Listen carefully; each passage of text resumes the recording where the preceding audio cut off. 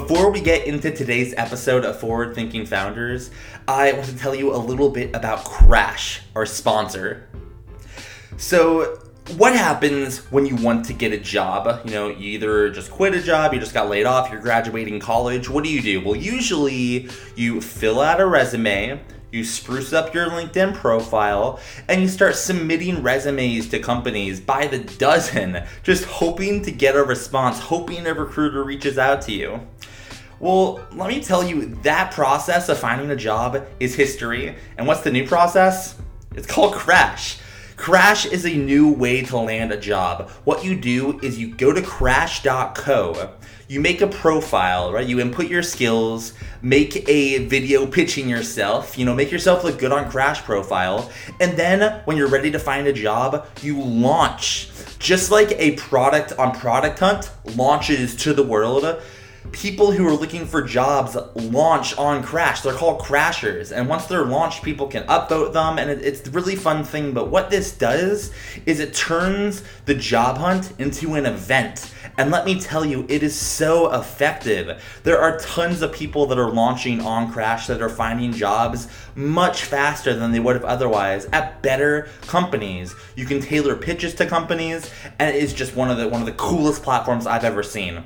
On the flip side, if you're a company and you're a startup and you're hiring for a position, what's the most important thing to look for in a position, right? Is aptitude. You want someone who's going to get in there, learn, and have a learning rate that's off the charts. So you're looking for high aptitude, and everyone launching on Crash is so impressive. You just go to crash.co, browse who's launching it, and I'm positive you're gonna find a writer or a designer or a programmer who impresses you. So I promise you, if you're trying to get a job or if you're trying to hire entry-level talent and beyond, the best place on the internet to do that is crash.co.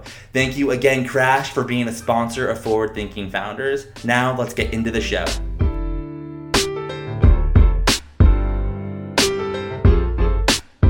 All right, how's it going, everyone? Welcome to another episode of Forward Thinking Founders, where we talk to founders about their companies, their visions for the future, and how the two collide. I am so excited today to have on the show Julia Enthoven, who is the CEO and co-founder of Kapwing, on the show today. Julia, how's it going? Hi, I'm good. How about you, Matt? I'm doing really well. I'm very excited to be talking to you today. It's been a little while since we last talked, a couple of years ago, and you've come such a far way. So I'm stoked to have you on. Yeah, thanks so much for having me. No problem. So let's just dive right into it. Kapwing, tell us about what you're working on. What is your company? Yeah, so Kapwing is an online image and video editor. So we help people make multimedia formats in the browser. Everything from adding subtitles or making like a quick video collage to making like a travel video or some sort of content marketing for work. Kapwing can help you with any kind of video, image, or GIF format. And it's totally free to use. That's awesome. The fact that anyone can get on there and start kind of making videos is fantastic. This is it's an interesting idea in that it is something that anyone can use. Everyone has something to express. I think some people have fussed around with iMovie or Premiere or something like that. Like, I'd love to hear, why did you, what was the impetus behind starting this company? Yeah, exactly. I mean, what you just alluded to was a big part of the motivation for us originally starting Kapwing, or where the idea came from, which is just the pain point of using these like powerful desktop programs to make like quick edits or changes to a video or to like some type of multimedia. We felt a lot of that pain ourselves as consumers, and we wanted to make something that was just as good as we wanted it to be. It was just as sort of simple as it, quote unquote, should be for the average person to create those things. So I originally started Kapwing because with a coworker of mine from Google. I graduated in computer science and had sort of fallen in love with tech and product design. But I went to Google after school and was working there on search. Google is an amazing place to work, but it's also a huge company. And I had a sort of deep itch to work on something smaller, something I had more ownership over. And so I left with one of my coworkers to start working sort of on a startup and on our own ideas, and that led us to Kapwing. So we started Kapwing in September of 2017, almost actually a little bit more than 2 years ago now, which is wild. Yeah, that's awesome. So much can happen in 2 years. By the way, congrats on your recent financing. That's super exciting. Thank you. Yeah, I appreciate that. Yeah, you got it. So let's though dive a little bit into the product just to make sure the listeners understand the power of what you built, because really anyone can get on there and use it. So a use case could be, let's say, for this podcast, for example, let's say I wanted to use Kapwing and make some videos for it and make some, graphics for social media. What are some use cases that I could kind of do on Kapwing and then publish some video on the internet? Yeah, so our mission is to enable digital storytellers and entertainers. So this podcast is a great example of a use case for that. Where I'm telling the story of Kapwing now, you have other founders who are telling the story of their companies, and you're recording these stories in audio and video formats to sort of share with an audience, with people that are really interested in what those people have to say. And some use cases, for example, are you might clip down certain segments of this podcast in order to share it on social media or to send it to friends in the form of a webinar or something like that. You might create something that has a visual aspect to it, maybe the words of what we're saying appear sort of as subtitles over an image with the audio of the podcast playing. We call that an audiogram format. You might publish that kind of audiogram on YouTube or Instagram or on another visual content platform. Or you might make, a thumbnail or a cover image for this podcast that you publish on Spotify or on Apple Podcasts or anywhere else this podcast would go, that sort of represents what this episode is about, with a title and a description of who's on the show, things like that. So for a podcast, which is an MP3 format, there's all sorts of different ways you sort of, in different kinds of multimedia, that you would syndicate that across platforms. And it would, it's inherently has sort of a video and audio and a image or graphic aspect. And that's exactly the thesis of Kapwing, is that you should be able to make all those things in one single studio or space. The thing I love about that is, if I wanted to accomplish anything you just said with that Kapwing, I think in my head what the alternatives are. And I used to be into videos, so I think about Premiere and booting it up and spending time in there. Whereas you just take something that shouldn't be that complicated and make it simple to people to create content with their podcasts or videos. And I just think that's fantastic. And there's no wonder, you're doing so well. I have a couple more questions for you about Kapwing specifically, and then we'll learn a little bit more about what the future looks like and, venture into some other topics. So I'm very curious. How did you get the name Kapwing? It's so fun to say. I just want to keep saying it. So I'm curious, where did it come from? Yeah, so Kapwing came from Calvin and Hobbes. It's a comic strip that we love, and Bill Watterson, who's the original creator of Calvin and Hobbes, we think invented the word. He used it in his comics all the time as kind of the sound of something ricocheting or bouncing off of something else, like Kapwing. We decided to use the name because we love that origin. We love Calvin and Hobbes, and in some ways it was kind of like an original multimedia format, sort of like had words and pictures and sort of action and movement with described in the images. And so we loved that meaning, or we loved that origin. We also like the meaning. It's something moving fast, changing directions. It has a lot of velocity, agility in it. It's fun to say, like you said, and it also doesn't really have a literal meaning, which makes us really different than the other players in this space. Like Windows Movie Maker or like iMovie. It's a very literal description, but Kapwing is something sort of more blue sky. It has more room to grow into all sorts of different aspects of multimedia creation and hosting. And yeah, also very important, which most founders don't talk about, Kapwing was available. We were bootstrapping at the time, and the domain name kapwing.com was still on the open, was still available basically for $10 a year. And so when you are a bootstrapping founder, you can't afford to buy like a domain that costs millions of dollars or whatever over 5 years. And so Kapwing also was true to our culture and history in that way. That's it's kind of interesting what the availability of domains are largely influences what a lot of companies, get named. That was the case with my first company, Publoft. The domain was open, $10, snag it. In regards to Kapwing, when I hear it and I think about it, I also feel when I say the name, it's like, great, I'm making a video, I'm publishing it, and kapwing out into the internet, and it like bounces off the walls of the internet, on the Twitter, on the Facebook, on the LinkedIn. It's like kapwing, kapwing, kapwing, and I just can't get it out of my head now. And I hopefully, it'll be in my head for a while as I become a user and start using it. So that's awesome. So you touched for a second on the fact that in the beginning you were bootstrapping Kapwing, and you've wrote a good amount on why. You've actually written a pretty good amount on a lot of decisions that you've made with your company. I myself am a writer too, and I admire when other founders kind of document the story and share. And I can't help but to kind of observe your original thinking and kind of first principle thinking versus just going with what's popular.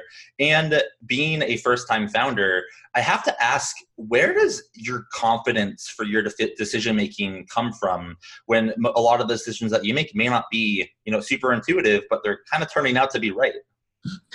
So that is, first of all, thank you so much for the kind words. I also appreciate when founders write about their stories because once a founder is really successful, a very later stage, it's hard for them to remember what it was like in the early days. So it's always refreshing to read about a founder who's just getting started. And the inspiration for our blog came from other founders before us, people like the Canny founders writing articles about their growth that I really admired. And so, definitely shout out to them.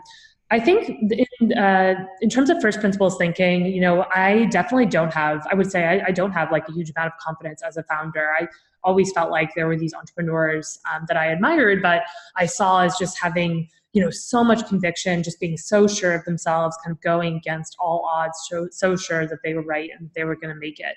I've always been someone who is super open to discussing and debating what the right option is. And I've never been satisfied with someone just like telling me this is the way that it's done or this is the right thing. I've always been someone who's really insists on an explanation about why that thing is, why that's true. I mean, my friends have joked about me as like a second grader, like asking why certain things were true that, I don't know, like why we had to wear these shoes in our school uniforms or whatever else, that were kind of, I saw as being arbitrary rules. So I would say that like definitely that's part of my personality.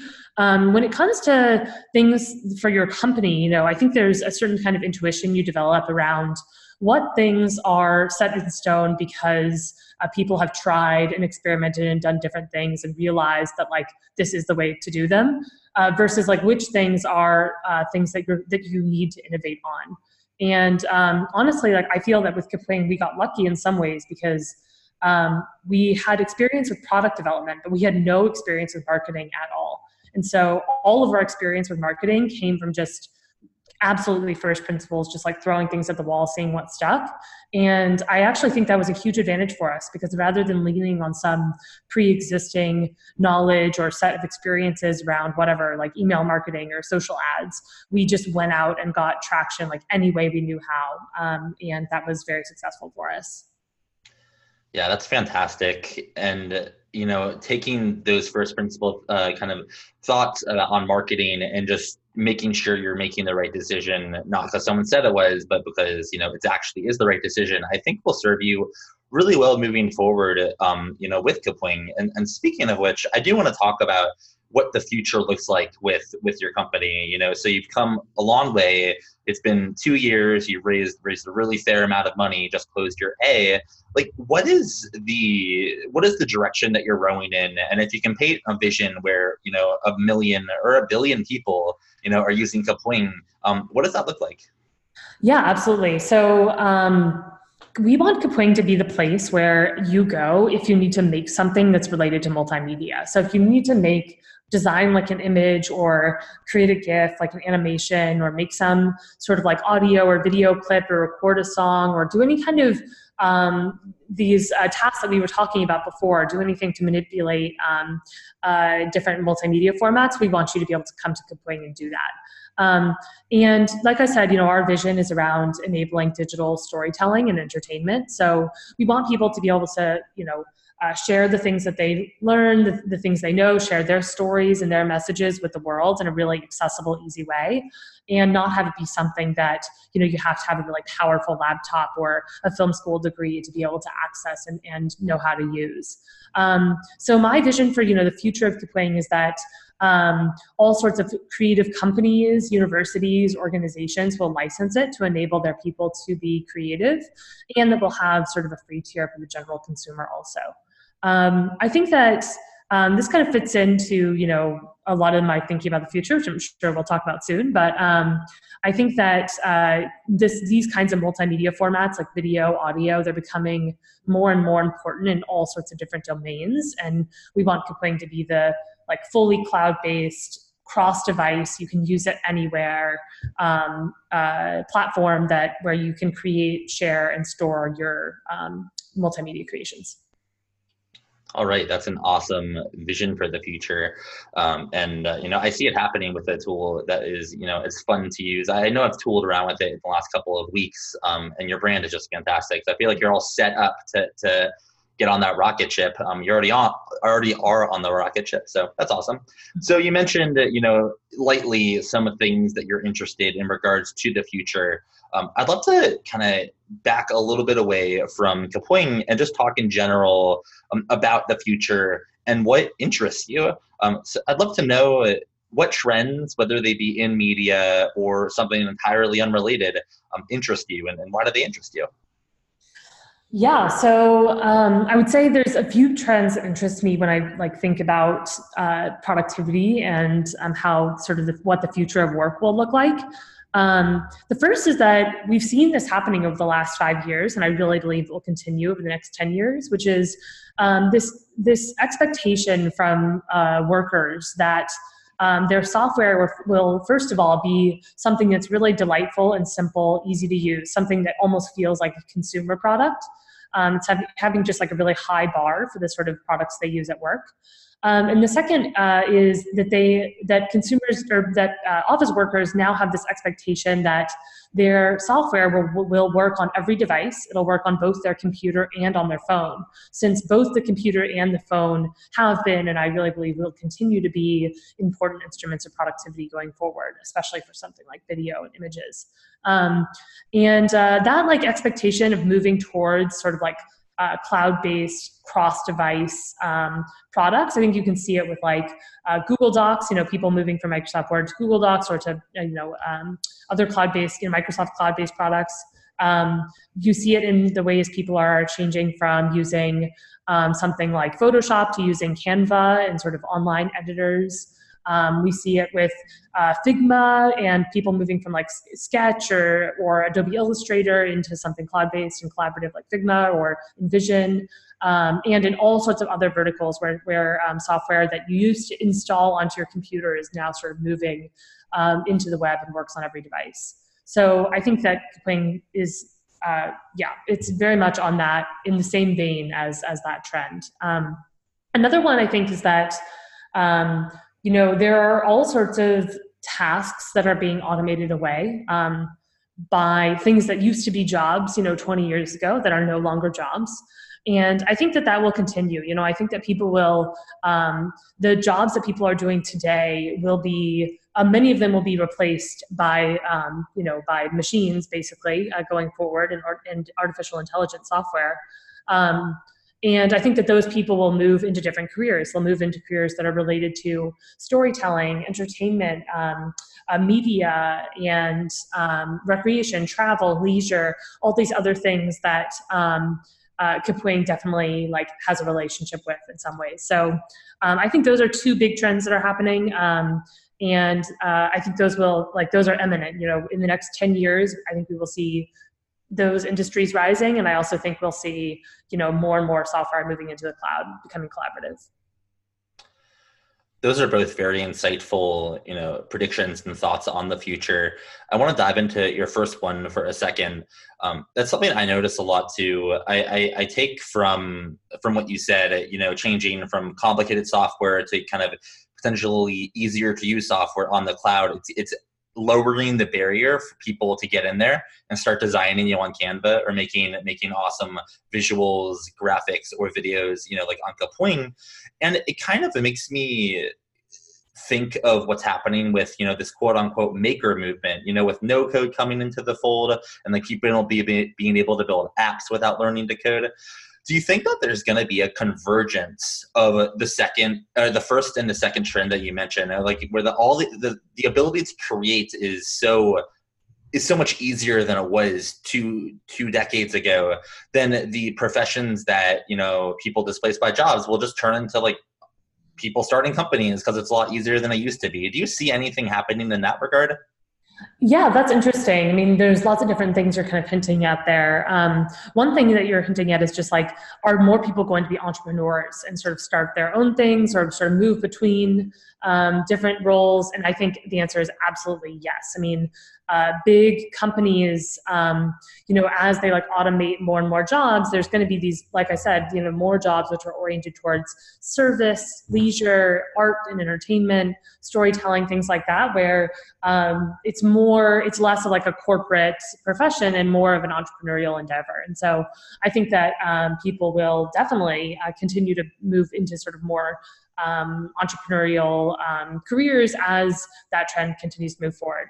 The second thing that you were hinting at there is sort of, is there this convergence of like cloud-based productivity software that makes work a lot easier and, being able to start your own thing or your own company? I think that absolutely that's true in a lot of different ways. One way is that it's so much easier for an individual to tell their story online. If they can craft a story and craft a brand across all of their channels and across all of sort of like on the internet, then it's much easier for them to reach the audience that needs them. And so I think that's, I don't think it's so much about like being able to code or like make technology as it is about being able to express your personality and your product or service and your brand. That's so important for people to create presence online. Yeah, that's very insightful, and I agree with all of that. It's an interesting time to be in tech. I feel like so much has happened in the last 2 decades, but the next 2 decades there's going to be tons more progress. So that's it's going to be an interesting ride. So I have a couple more questions for you in regards to your kind of your mindset just towards entrepreneurship and running a company. I want to dive a little deeper into the fact that you are I believe you're a first-time founder because you were working at Google, and then you started Kapwing, and and so was your co-founder, but you're doing everything. You're kind of doing everything right, and not just doing everything right. This is external, of course. Internally, everything's probably broken, just like any startup. But from my perspective, you're not just doing kind of the right things, but you're talking about them in such an coming from a place of such authority. What advice would you have for other first-time founders who are maybe feel like they have imposter syndrome, whereas it's your first time, but you're just blazing the trail and doing what you think is right, and making a great company? What advice would you have for them? Wow, I still feel like I have so much imposter syndrome myself, so I'm honored to hear you say that. But a few things I would say. So one is, for first-time founders, like the best way to learn is to do. And this is one of the, like we have it on the wall at Kapwing. It's one of our principles. But I think that to me, that means really two different things. Like the first is don't wait until your thing or your idea is perfect before you start trying to do it or before you start trying to get traction. If you could put it out there today and it would be like pretty imperfect, or you could put it out there in 2 months and it would be like much better, put it out today, because you're going to learn so much more by just putting things out there in the world than you will if you keep them to yourself. The second thing is, I would say I always have embraced the likelihood of failure. And sometimes people think that's like an irrational thing to say, but most startups fail, most ideas are not good. And to me, that's not too scary, because if you like start out with sort of low expectations of what's going to happen, then every step you take is just one more step towards success or towards your dreams. And I think that's when I talk to other entrepreneurs who are at an earlier stage than me, those are like the two biggest mistakes that I see. The first just being that people are trying to get it perfect before they try to get traction. And the second is that people, they're too wrapped up in their own solution. They have too much conviction and too much confidence. And they're just like, I'm going to make the future look like this, and I know what it's going to be. For us, like I always was like, I have an opinion about it, but I'm going to go like test out what that is. And there were many times when we failed. I don't know if you know this, Matt, but my co-founder and I worked on a different idea for 2.5 months before we worked on Kapwing. And it wasn't working, so we shut it down. And it was a great idea. I still believe one day it will exist, but we couldn't get any traction for it. And I was very grateful that we were able to shut it down so quickly, even though it was hard at the time. It was definitely the right decision for us. And if we hadn't shut it down, we never would have gotten to Kapwing. So I definitely encourage founders to have humility around their own ideas, and really trust the ideas that are working in the market. Yeah, that's great advice, and advice I'll take myself. You're doing great things, and it's cool to watch watch it happen. I have a couple more questions for you, and then we'll wrap it up. So I'd love to hear one of the biggest things that you maybe have learned on your journey so far. You've gotten it to the point where you obviously have a good amount of traction, and you're attracting these Series A investors. What's one of the things that you have maybe learned over the past 2 years that isn't super obvious? Something that you didn't think you would learn going into it, but now it's obvious on the other side. That's interesting. Gosh, I've learned just so much that it's hard for me to synthesize into just like one or two very specific learnings. I would say one thing is just, one thing I've realized is that so much of the literature is written by investors. So much of the literature is actually written by people that have never done it themselves. And, maybe that sounds counterintuitive to you. You're like, oh, but this investor, they've invested in all these companies. They know so much about how to grow successful companies. But investing in successful companies is not the same as growing a successful company. And I think that, that distinction I've realized has become like, it's basically become a very important learning for me, because I've become to kind of like distrust a lot of sort of like the literature and the quote unquote like gurus around entrepreneurship. Many of those gurus either have never been an operator or were only an operator like 20 years ago when they started their company, rather than operators, in this environment in 2019. And so I would say that's a very first learning, is just like, yeah, most of the literature is from the investor's perspective, not from the entrepreneur's perspective. And the best entrepreneurs form really close peer relationships with other entrepreneurs that are at their level, not investors, basically. I would say the second thing that I've learned about is sort of the difference between hype and business value.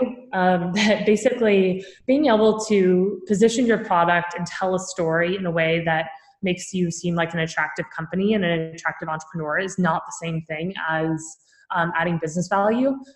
This is something that I used to like scoff at, because I used to be like, oh, I'm never going to be the kind of entrepreneur that like wants hype around my company. I'm always just going to care about like actually making things that people need and like actually building revenue and stuff like that. But what I've realized is that those two actually, that basically they're both very important. And to be the CEO of a successful company that actually has a huge amount of revenue and has a really impactful product, you need to also have like legitimacy and kind of some hype to attract employees, to attract investors, to attract partners, and all those other things. And so you shouldn't go too heavily on one or the other, but I do think like the best entrepreneurs think about both and balance both. That's a very interesting dichotomy, and I've never heard that before, but it definitely makes a lot of sense. So that's fantastic. So, you mentioned in there that you have, it's important that you have close peers that are founders, not necessarily investors, that you kind of keep close while building a company. I'd be curious to know who are either some peers or role models that you look up to that have kind of helped you along the way, from even before Kapwing now to where you are today. Well, I'm so glad you asked this question because I just have benefited so much from these people's help. So Dylan Field, who's the CEO of Figma, has been a huge role model and friend to me and to my co-founder. He and Eric, my co-founder, actually went to middle school together, amazingly. So I have just learned so much from Dylan about how to raise money, how to hire people, so many other things. Dylan's a later stage founder than me. So I would say he's like less of a peer and more of like an advisor role model. But since he's our age, that makes him like, it's easier to talk to him. He's super relatable. Garrett Lord, who's the CEO of Handshake, has also been a big role model and mentor of mine. I actually interviewed at Handshake before I started Kapwing, back when I was trying to decide if I wanted to go somewhere else after Google or try to do my own thing. And I felt, now I like feel bad about it because I know how hard hiring is, but I basically turned down Garrett's offer, and he has so graciously and just like in an inspiring way been a role model and mentor for mine as I grew my own business. On the sort of like more my peers, Dion Nicholas, who's the CEO of Forethought, has been like a great friend and is sort of just like a one step ahead of me, which is the best kind of friend because he's always just like dealing with the same challenges, but just 1 month ahead of us. And wow, so many other founders, the founders of Down Dog have been good friends and have referred several people to our company. Many others who, the list is just too long to even mention here, but people that I've met mostly organically, socially, like in San Francisco, who have just been so supportive and also just like helped a lot with sort of the founder loneliness because they understand what it's like to care so much about your company. What a great answer. I'm sure they all appreciate it. And everyone, that you're thinking, that you may not have mentioned. I think it's important that everyone plays a role in someone's journey. And it's, like if I had a conversation with someone 3 years ago and they go off to do something, it's always good to know that I like a small part of what I said, help them out. And it's kind of, what's the quote? You're the product of the 5 people you spend this time around. So make sure they're smart people that are helping you out, that are gracious. So that's fantastic. Well, I have one last question for you. I already asked, not on purpose, the typical last question that I ask, which is, what advice would you have for someone trying to get into starting a company? So I have a different last question for you. And it's more of a comedy question. So I saw on Twitter a couple of days ago, after you closed your round, you were sharing awesome company swag that VCs, have been giving you. My question to you is, what is on your wish list for the coolest piece of swag that you could ever imagine getting? Yes, what an amazing question. So actually swag is kind of hard to make, actually custom swag. I'm trying to investigate how we should make custom swag right now for Kapwing. But among some custom swag that's on my wish list is a director's chair, which is one of those kind of higher chairs like they have in Hollywood, but like Kapwing style. And like what they call clapper boards, which are like the things that they go like, take one, like clap, take one, but like purple and Kapwing colors. So yeah, having like a director's chair and a clapperboard would be awesome. But we also are like constantly thinking about how can we put like the Kapwing kitten on different things that help people make videos and stuff like that, like selfie sticks or GoPro accessories or tripods, stuff like that. So yeah, we are definitely trying to make our own swag, and we super appreciate the swag that Village Global and CRV sent to us after the Series A financing. If anyone's listening and you have the hookups to a director's chair or a clapper that you can customize, you know who to talk to. Exactly. My last question for you is what you're working on is fantastic. You've had awesome success. You still have a long way to go, which is exciting. If someone wants to follow along with your journey, where can they learn about Kapwing and where can they learn more about you? Yeah, so like you already mentioned, we have a blog about the journey of growing a company. You can check it out at kapwing.com/blog.